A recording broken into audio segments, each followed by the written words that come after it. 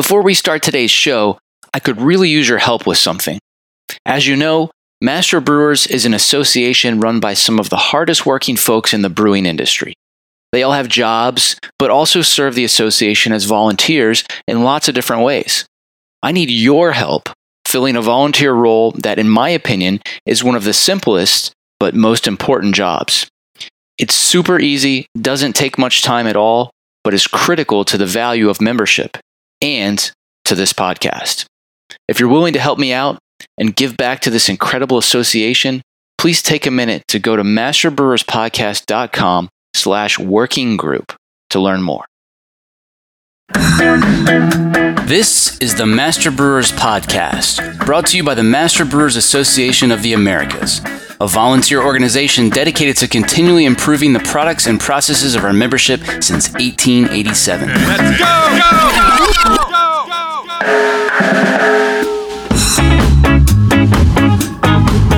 Master Brewers brings you interviews with the industry's best and brightest in brewing science, technology, and operations.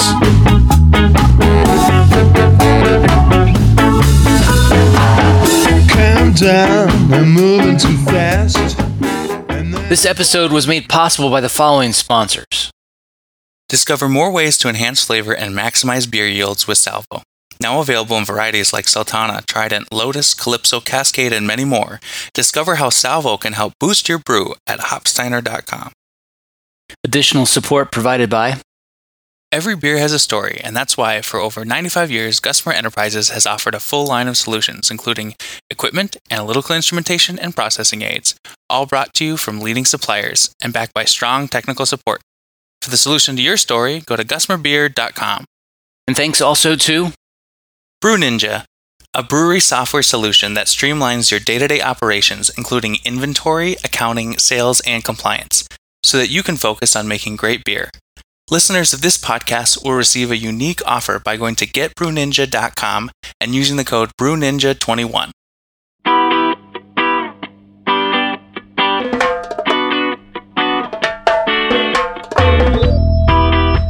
If you open a tank after cleaning and you see still, kind of white spots, wipe them. If they get easily wiped off, that means we brought the chemicals there.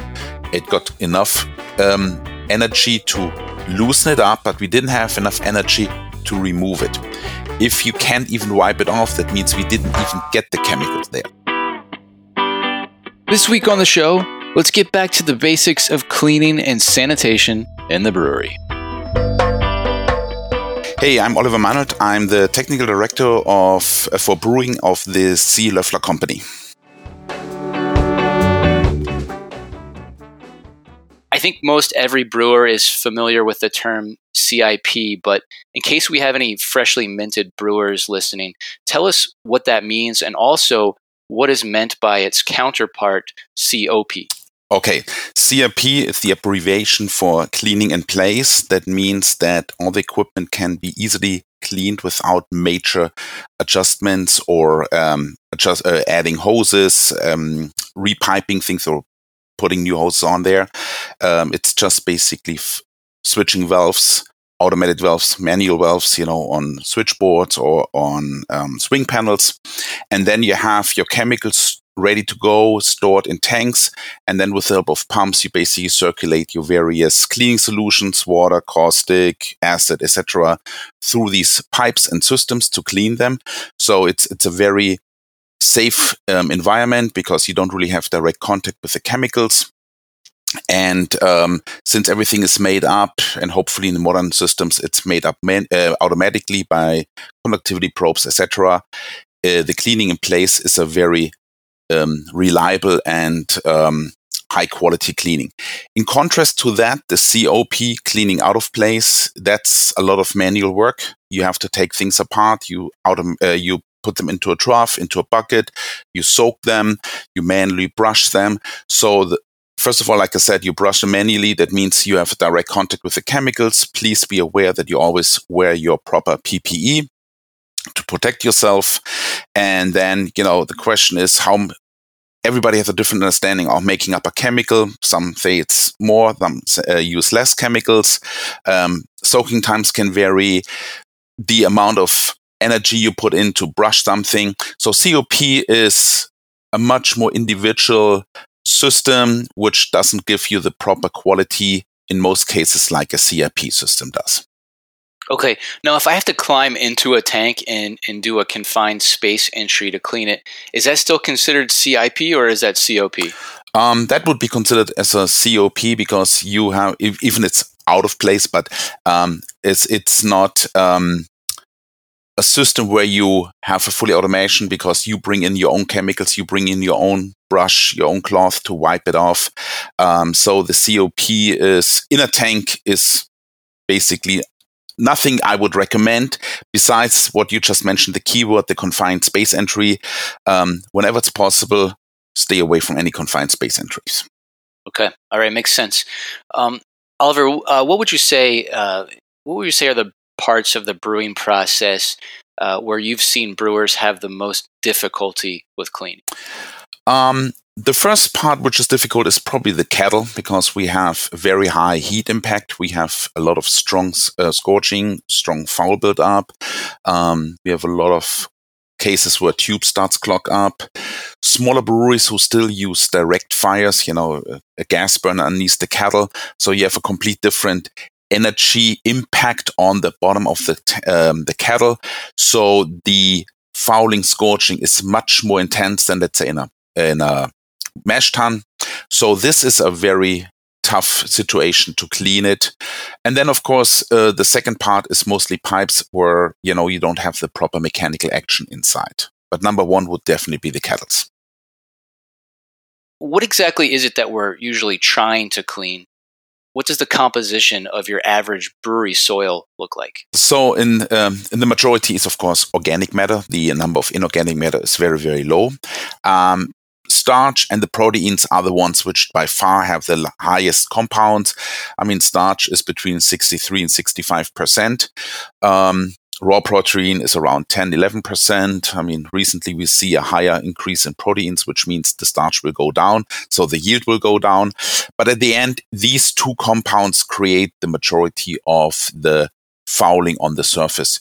In the kettle, in your mash tun, etc., even down when you go to the fermenters. Whereas the fermenters, the yeast will contribute, but in most cases, it's starch and proteins.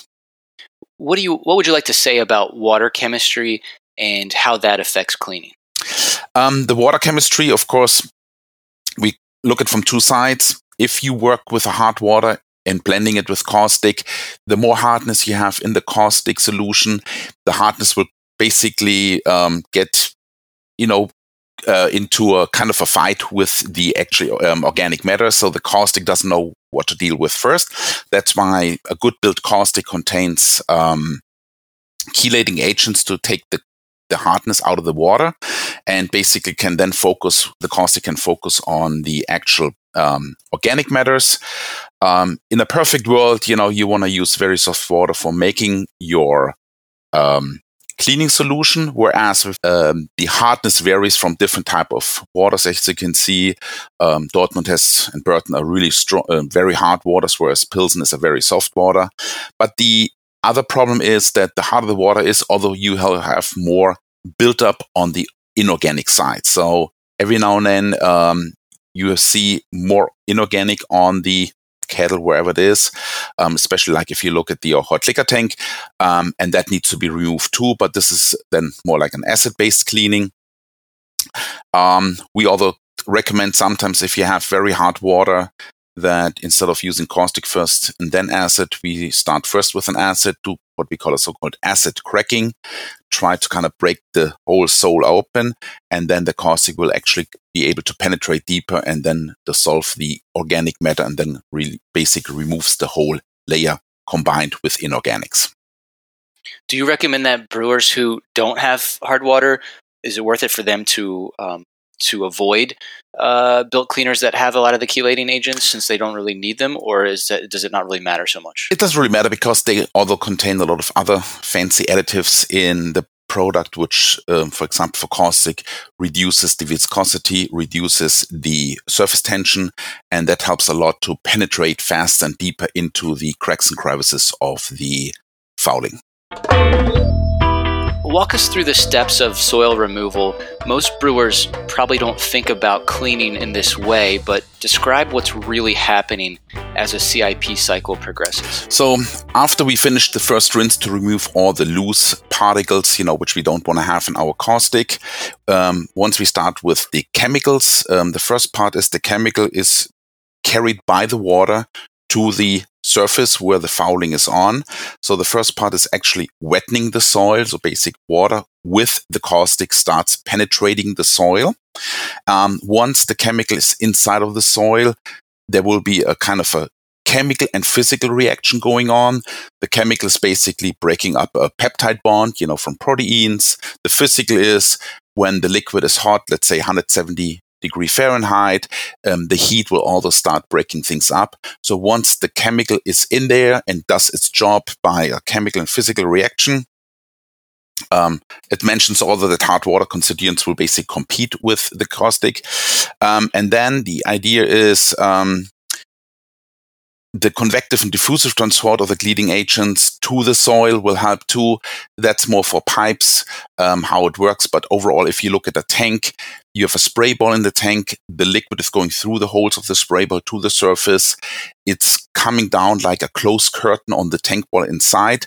And that basically is the process of bringing the chemicals to the dirt, starting to loosen the dirt, and then removing the dirt by, the mechanical action of the closed curtain of water going down. So this is overall the basics.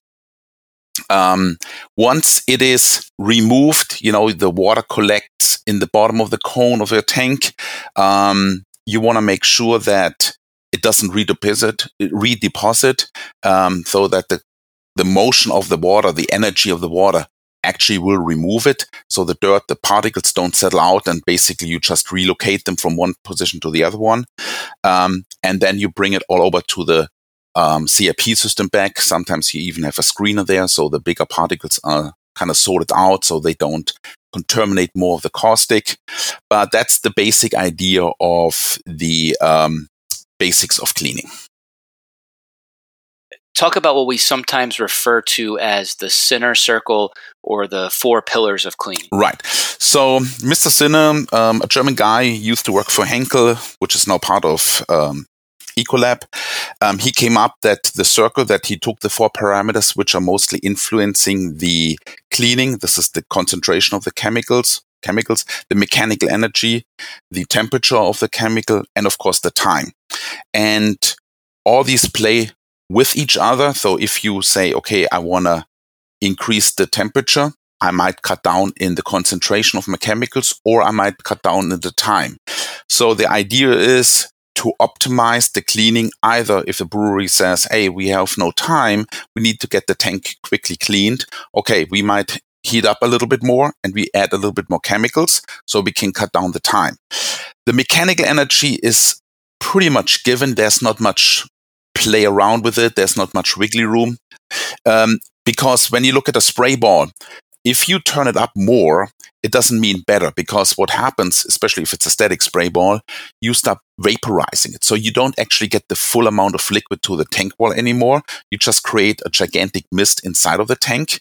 And so you don't have enough liquid chemical on the tank wall to do the physical and chemical dissolving of the fouling, and then you don't have enough mechanical energy from the closed curtain, which should be about 2 millimeters thick, running down the tank wall to remove the loosened dirt. So for these different devices, which you can put into a tank for a CIP ball or rotary ball or jet balls, you always want to have a proper flow rate and pressure to get the best mechanical action out. So the mechanical action is pretty much given by your equipment. You're right, you can add a bigger pump, but like I said, it's not always the great thing to just turn up the pump, because you can also get the counter effect that you don't get the tank clean. All right, good. I want to ask you more about spray balls here in a few minutes, but before I do, talk about why planning and construction is the right time to start thinking about cleaning. Can't we just worry about that once our equipment shows up?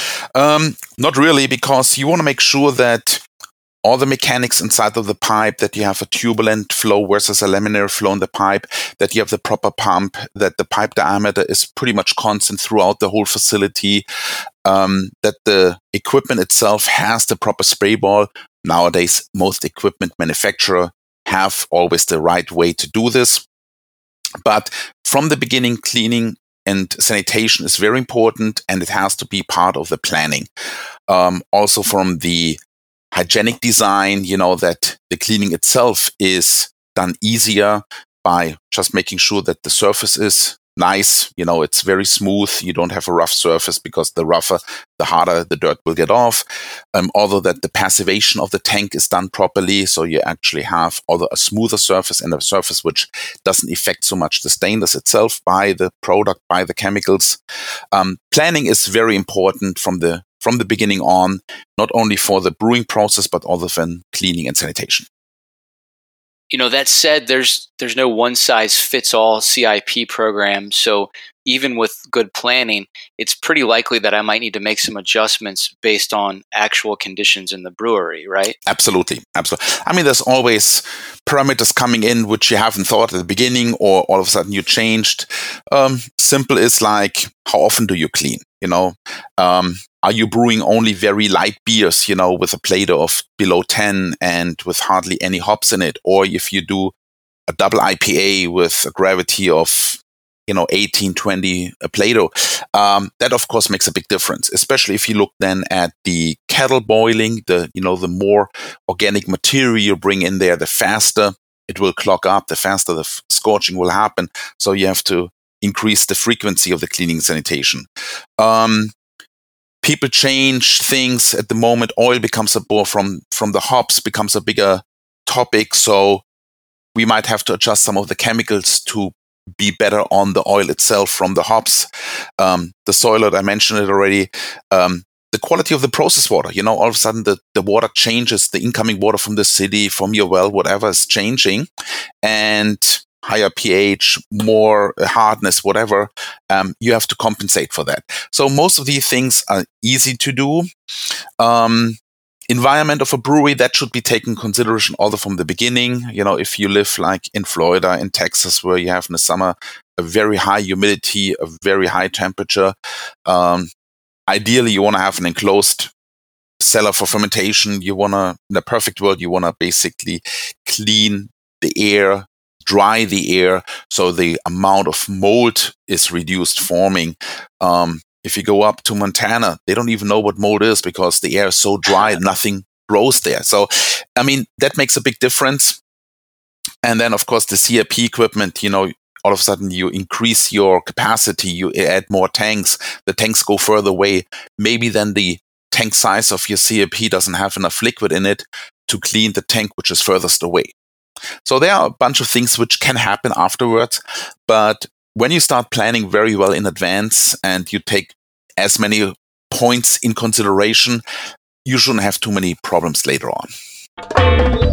Let's go back to that center circle and hear about how each of those 4 variables affects the types of brewery soil that we're trying to clean.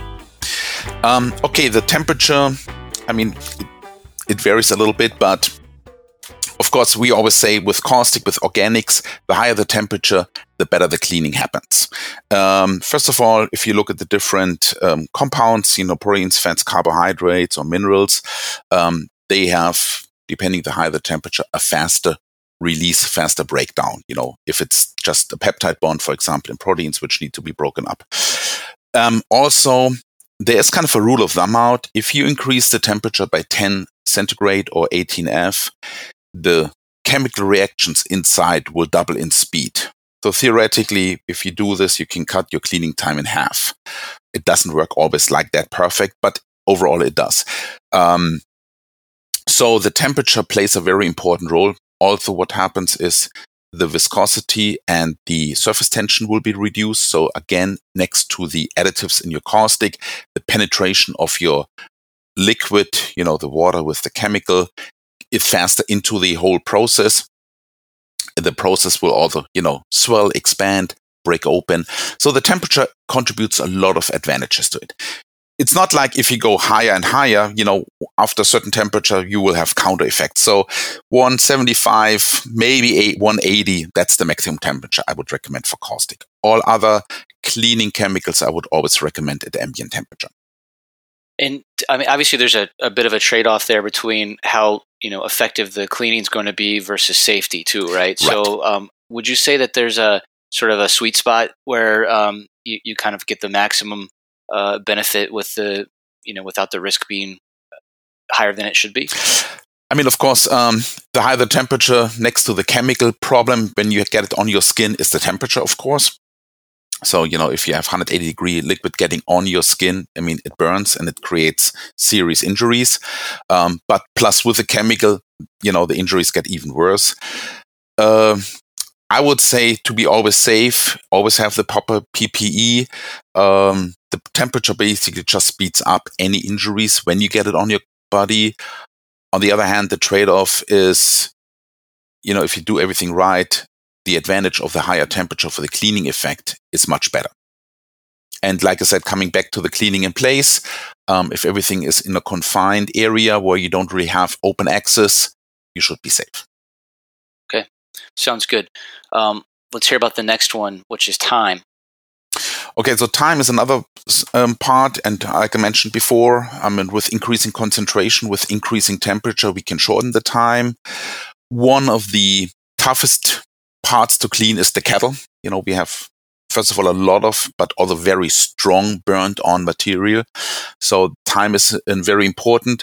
Next to that, if you look at the calandria, internal calandria, the tubes, you don't really have any sprayers. You just have a spray ball on top. So you sprinkle the liquid. It runs by itself through, though the mechanical action is very, very low.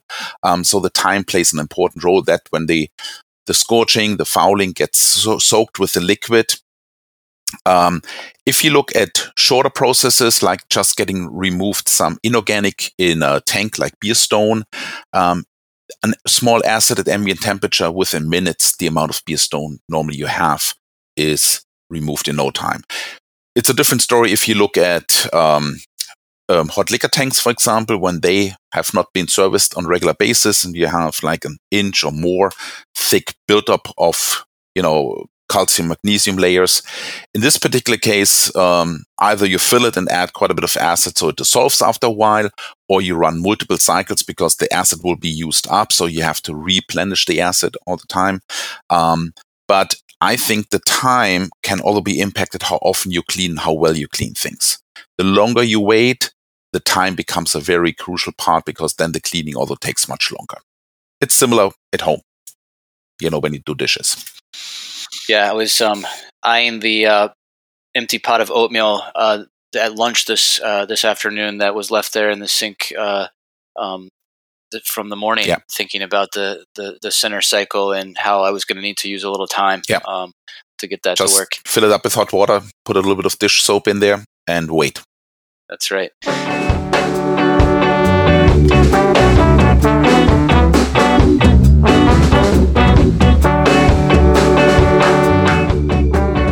Coming up. You have to slow down the flow of your product side. You have to increase the flow of your cooling side. That's mostly an indication that something is wrong with your heat exchanger. I'm John Bryce, and you're listening to the Master Brewers Podcast from the Master Brewers Association of the Americas.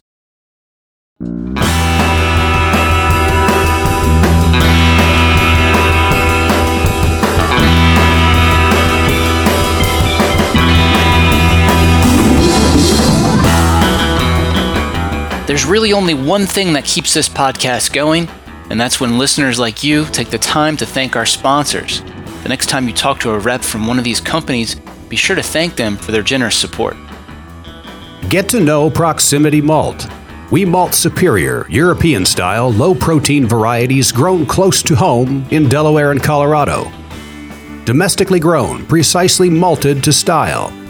With our team of seasoned experts and 2 brand new malt houses, try what's really new in malt. Check us out at www.proximitymalt.com.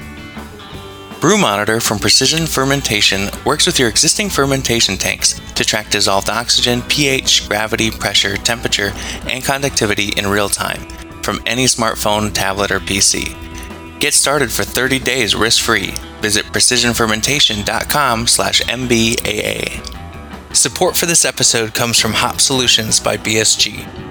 The Hop Solutions portfolio is a joint effort between the brewers, hop specialists, and brewing scientists of BSG and the RAR Technical Center that takes a flavor-first, application-specific approach to hops. Whether you're seeking biotransformation in a juicy IPA or dialing in a classic West Coast profile, BSG has a hop solution for that. Get in touch with the hop nerds at BSG at letstalkhops@bsgcraft.com for samples, spots, and contracts. Are you looking to improve yield, quality, and sustainability in your cellar? Alfa Laval has over 60 years of brewing experience offering centrifuges, dealcoholization systems, yeast plants, and complete cold block cellar projects designed for the most gentle and efficient treatment of your beer, cider, hard seltzer, or other beverages. Let the leaders in brewing innovation help you meet your greatest production and sustainability goals. Visit alfalaval.us/MBAA to learn more. KegShoe is trusted by hundreds of breweries around the world to track and manage keg fleets, empower sales teams, and gain new insights into how their beer is treated from distributor to tap. KegShoe. Sell more, lose less, deliver your best.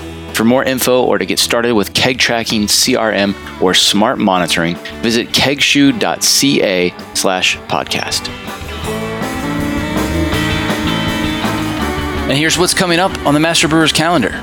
The Master Brewers Brewery Maintenance Systems course begins July 22nd. District Mid-Atlantic meets in Richmond, Virginia, July 23rd. What to do when you screw up? A DEI webinar on July 26th. District Northern Illinois has a summer shop talk at Crust Brewing, July 29th. District Midwest meets in Columbus, Ohio, July 30th. The annual District Texas meeting at Inn of the Hills begins August 5th. The 2022 Brewing Summit, that's the combined meeting with Master Brewers and ASBC, is August 14th through the 16th in Rhode Island. Check out the full calendar of events at mbaa.com for more details or to find a district meeting near you.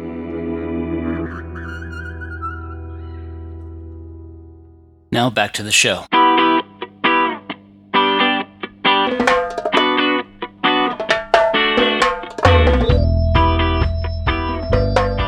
I guess one question about time, is more always better? And I asked that thinking about an episode we did a while back with someone who was talking about brewery hoses and soft parts and things like that that are maybe not going to hold up to some of these chemicals with lots and lots of abuse. Right. So time, very good point, especially once we talk about materials which have not such a high compatibility to the chemicals, then time becomes a very important topic. This is the reason why we always say, please never pack anything. Don't pack a heat exchanger, don't pack a hose, and then let it sit over the weekend. Especially talking about the heat exchanger. The gaskets are very specific gaskets. They're very expensive. It's nothing you just buy at the hardware store around the corner. And if you leave them packed, that's the biggest part. And keep in mind, some of these surfactants inside of the built chemicals will leach out of the rubber, the plasticizer, the softener, which keeps it flexible.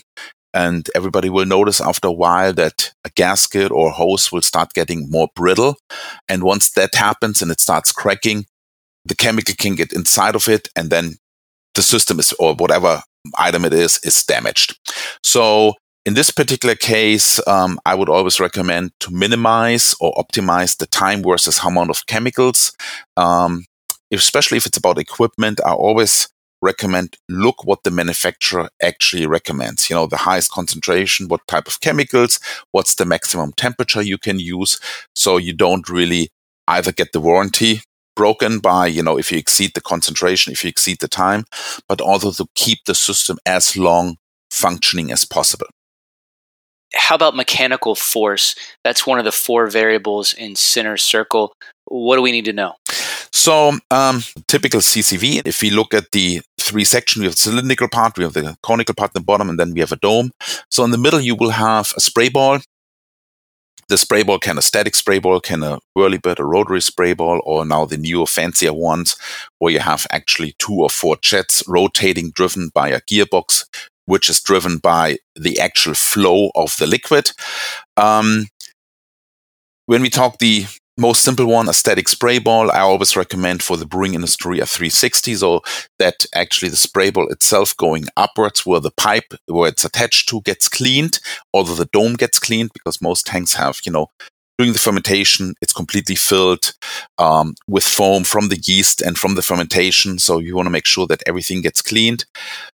It's very important that this device fits to the tank size, that we have a nice flow of liquid going through the whole system. And at the end, we have basically the whole tank wall covered with a 2 millimeter thick liquid film. The dome itself, probably not so much because it will drop down, but important is that the vertical walls and then in the cone that we have the right amount of liquid flowing down, because the liquid itself flowing down provides the mechanical action to remove. I want to point out something here.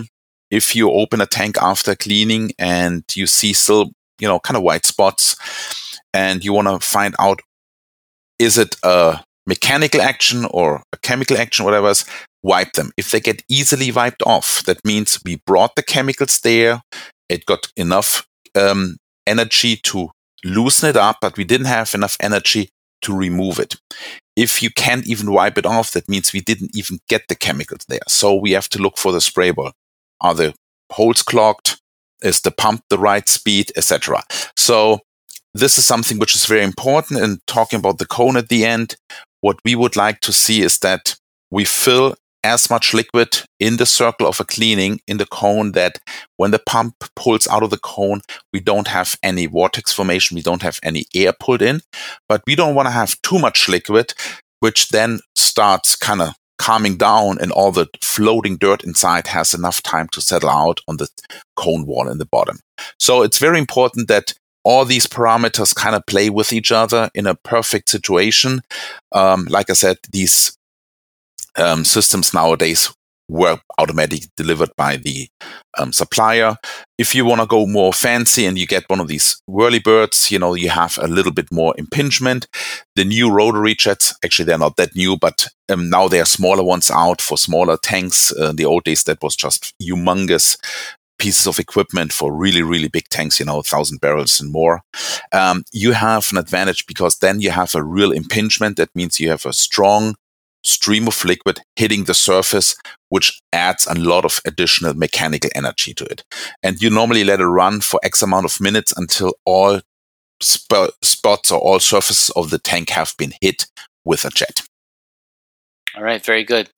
I would say that I haven't used many of those in a long time, but I've definitely encountered some where it sounds great, but then they don't spin when they get clogged up and they just stay in one position, and then you find that you only cleaned part of the tank. Yes, I've seen that also, and either it's clogged up. I've seen already situations when you put too much pressure too fast on it, they might kind of twist a little bit, and then they are not free anymore, and then they get stuck, and then you just see one clean line, and the rest is basically still dirty because the liquid never showed up there. Yeah. All right. You mentioned laminar flow a little bit earlier. Talk about the difference between laminar and turbulent flow and why that matters. So when we have a liquid going through a pipe, and depending on the speed, the liquid has different behaviors inside of the pipe. When we go slowly, and if you cut the liquid into indefinite amount of layers, and then you look at the layer which is in the center, and you look at the layer which is at the tank wall, the tank wall layer is basically at the speed of 0. So there's no motion. And the highest speed is in the center of the pipe. In this particular case, we don't have actually any liquid and chemicals brought to the dirt or to the fouling. Second, we don't have any mechanical action once it's loosened up to be removed. So the goal is to speed up the liquid inside of the pipe, that we switch from laminary to turbulent flow. The turbulent flow is basically then that we have a lot of vortexes inside, and we have a good mechanical action on the pipe wall. We talk about so-called Reynolds number, which is an unit-free number, and it's calculated of multiple parameters of your liquid, the pipe diameters, and so on. But the speed is actually the biggest variable in there, and the higher the speed, you actually go higher into the Reynolds number. And if you get above 4,000, that's when we have a turbulent flow.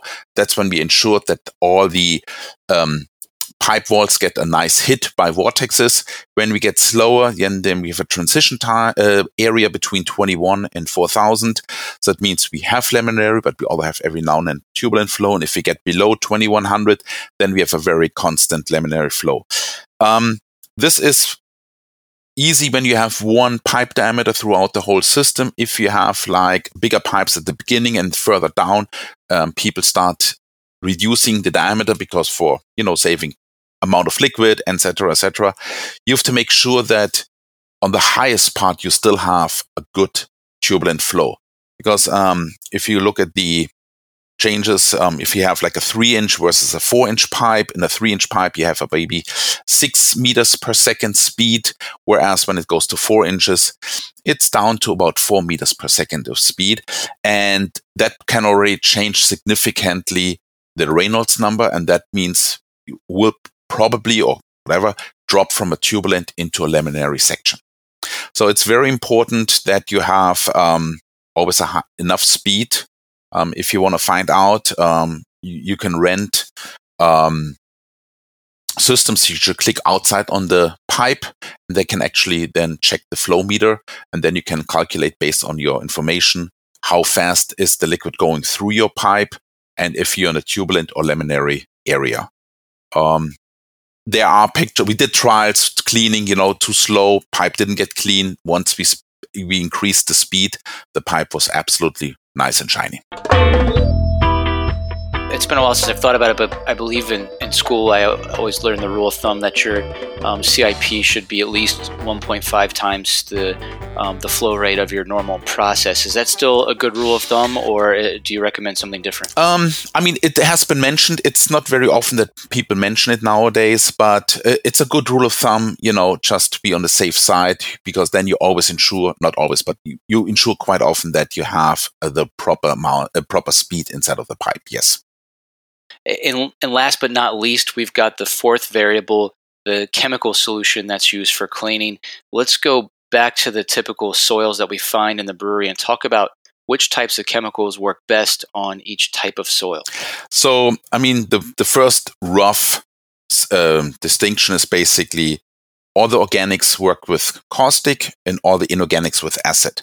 You can do a little bit of acid on organic too, but caustic is good for proteins and fats, although good on carbohydrates, depending how the status of the carbohydrates. Otherwise, carbohydrates are very easily to dissolve in water.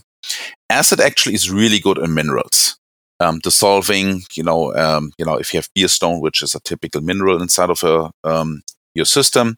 We are currently actually trialing a brand new patent product. We will come out with some information in the next couple of months about it, where we try to clean all the organic substances with acid. So that has a complete different topic in regards of saving CO2, saving energy, saving time.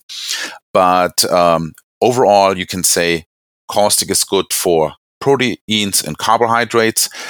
Keep in mind that's the majority of the fouling in your tanks, in your equipment of the brew house. That's why the main focus of your CIP is always first caustic, rinsing, and then acid. We always recommend, especially in fermenters, if you don't really have much scale built up by inorganics, you don't have to do an acid rinse all the time. Depending on the hardness of your water, depending how your beer behaves in regards of beer stone, maybe every third, every fifth cycle, you will add an acid rinse to it.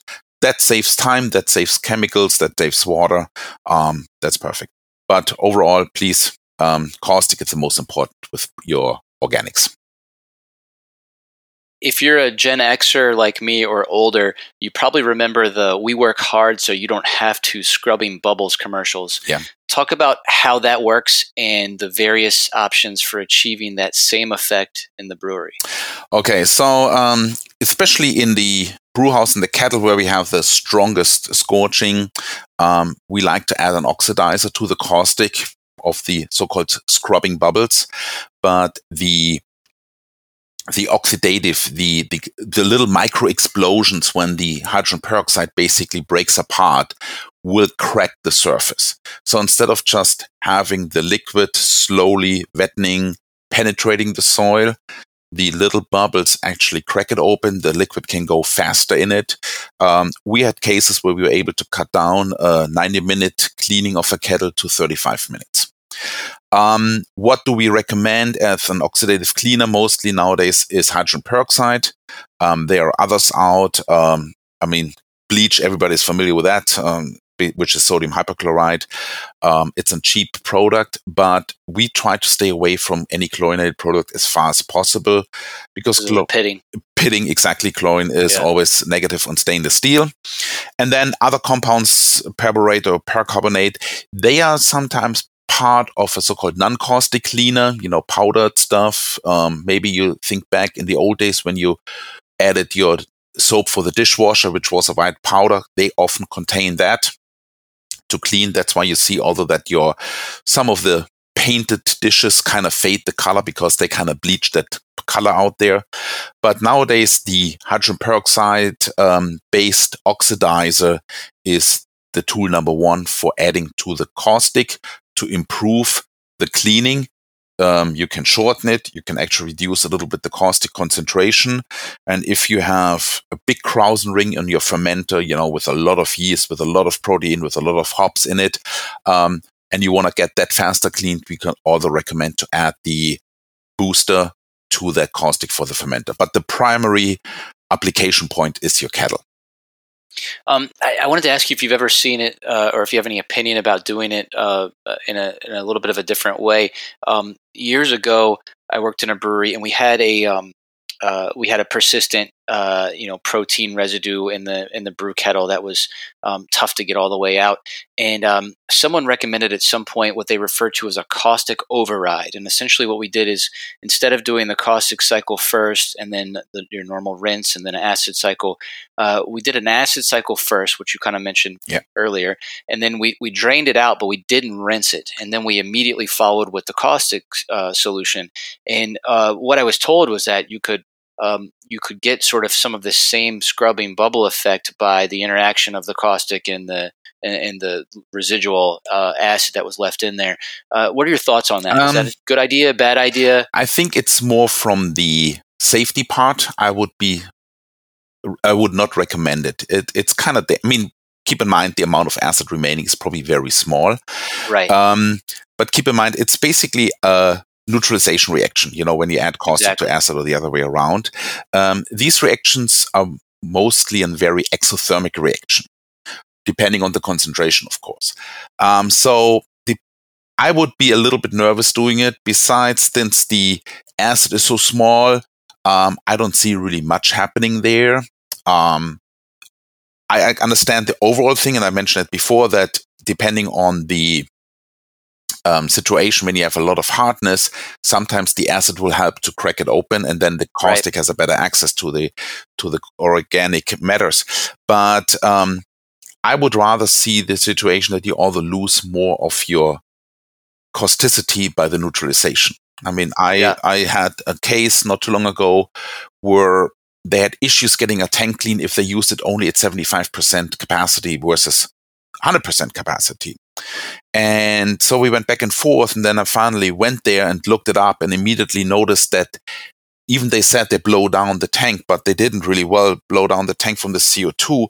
When it was only filled 75%, there was so much more CO2 in there that the caustic, which was injected, immediately got neutralized.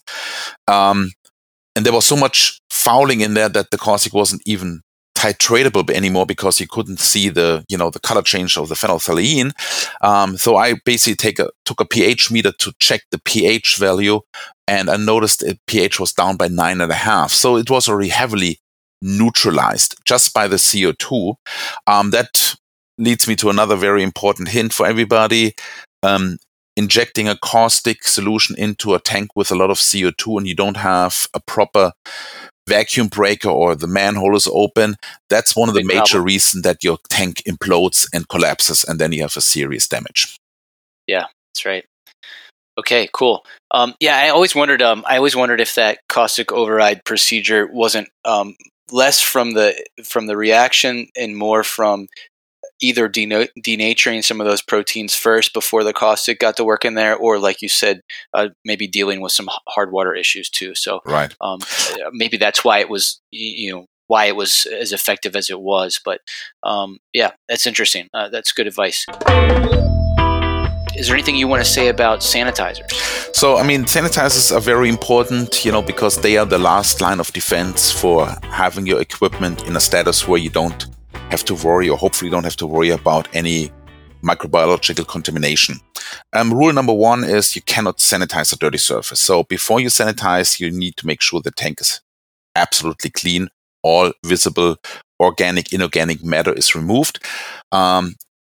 Chemical sanitizers are basically a surface sanitizer, so they don't really get into things.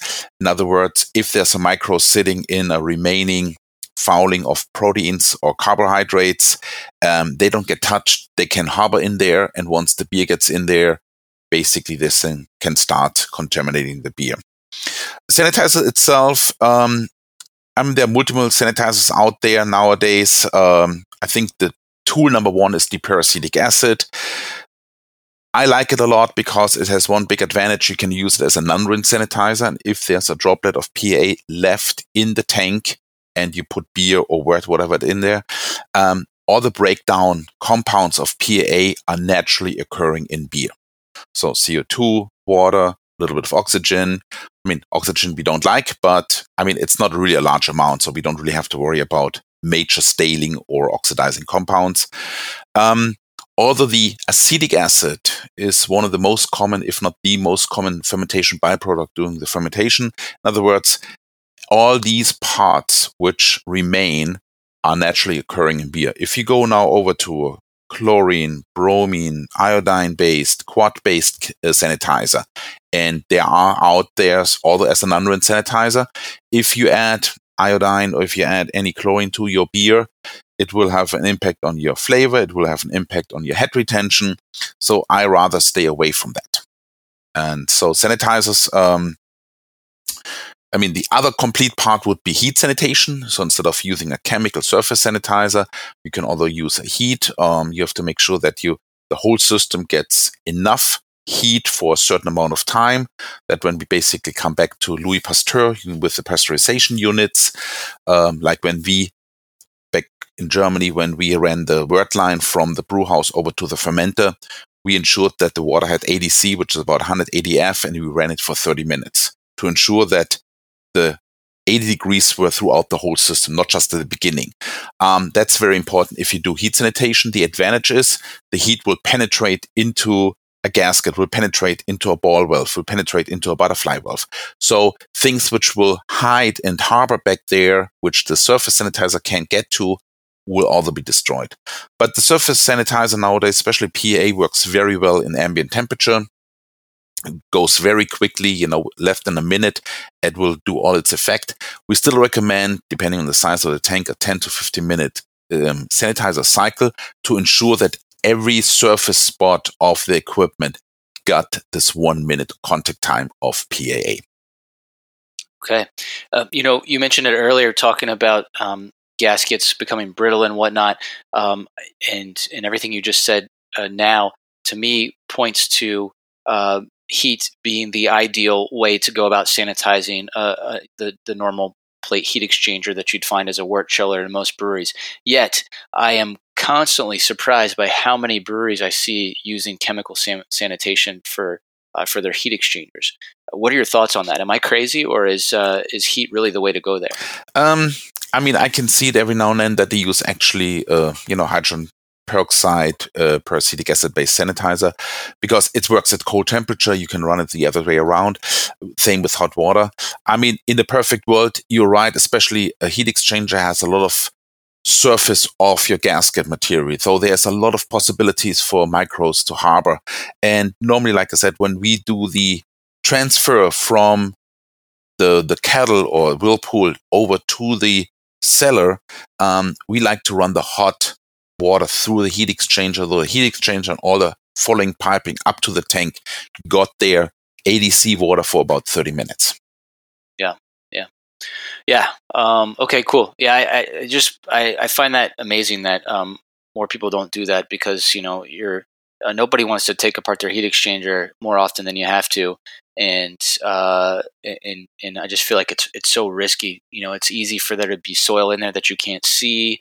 So the surface sanitizer just doesn't seem like the right tool for the job to me. Yes, I mean the heat X is indeed a very critical part because the mechanical action is close to zero. You go with a pipe, let's say 2 inches in there with a certain speed, but then it's spread out, and then the flow or the speed slows down so dramatically that you don't have any mechanical action. That's why we kind of like, although the hydrogen peroxide based booster to clean it. Although what helps a lot is if you go the opposite direction. Mostly this opposite direction increases mechanical action on the dirt. Keep in mind the dirt is attached, it's always laying in the same direction. All of a sudden you come from the opposite side, like it's when you pet your dog and you go the other way around, and then the fur stands up.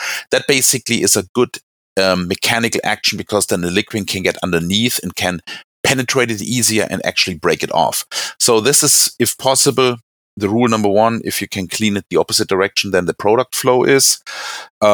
Second, I always recommend that the pressure on the product side is higher than on the cooling side. In other words, if there's a leakage, you only contaminate your coolant with your product, but not your product gets contaminated by the coolant.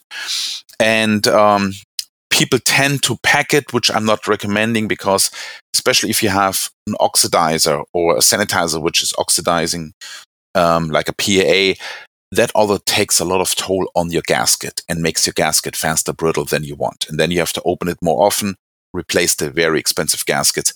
So as short as possible, clean it as frequently so you don't have a buildup of any, fouling inside, mostly visible when the cooling effect slows down. You have to slow down the flow of your product side. You have to increase the flow of your cooling side. That's mostly an indication that something is wrong with your heat exchanger. Very similar when you have clogging tubes or starting to clogging tubes of your of your calandria in your kettle. Once the heating rate slows down and it takes longer to get to boiling temperature, that's a sign you're past the time when you should clean it. That was Oliver Meinhold here on the Master Brewers Podcast. Check the show notes for a direct link to his recent District Texas presentation. My fist full of courage. Are you enjoying the Master Brewers Podcast? Let me tell you about a simple way you can help us keep making more. Take a minute to thank our sponsors. There's no way we could produce this show without generous support from sponsors like Hopsteiner, Brew Ninja, Proximity Malt, BSG, Gussamer, and Precision Fermentation. So please, let them know you heard their message on the Master Brewers Podcast and that you appreciate their support.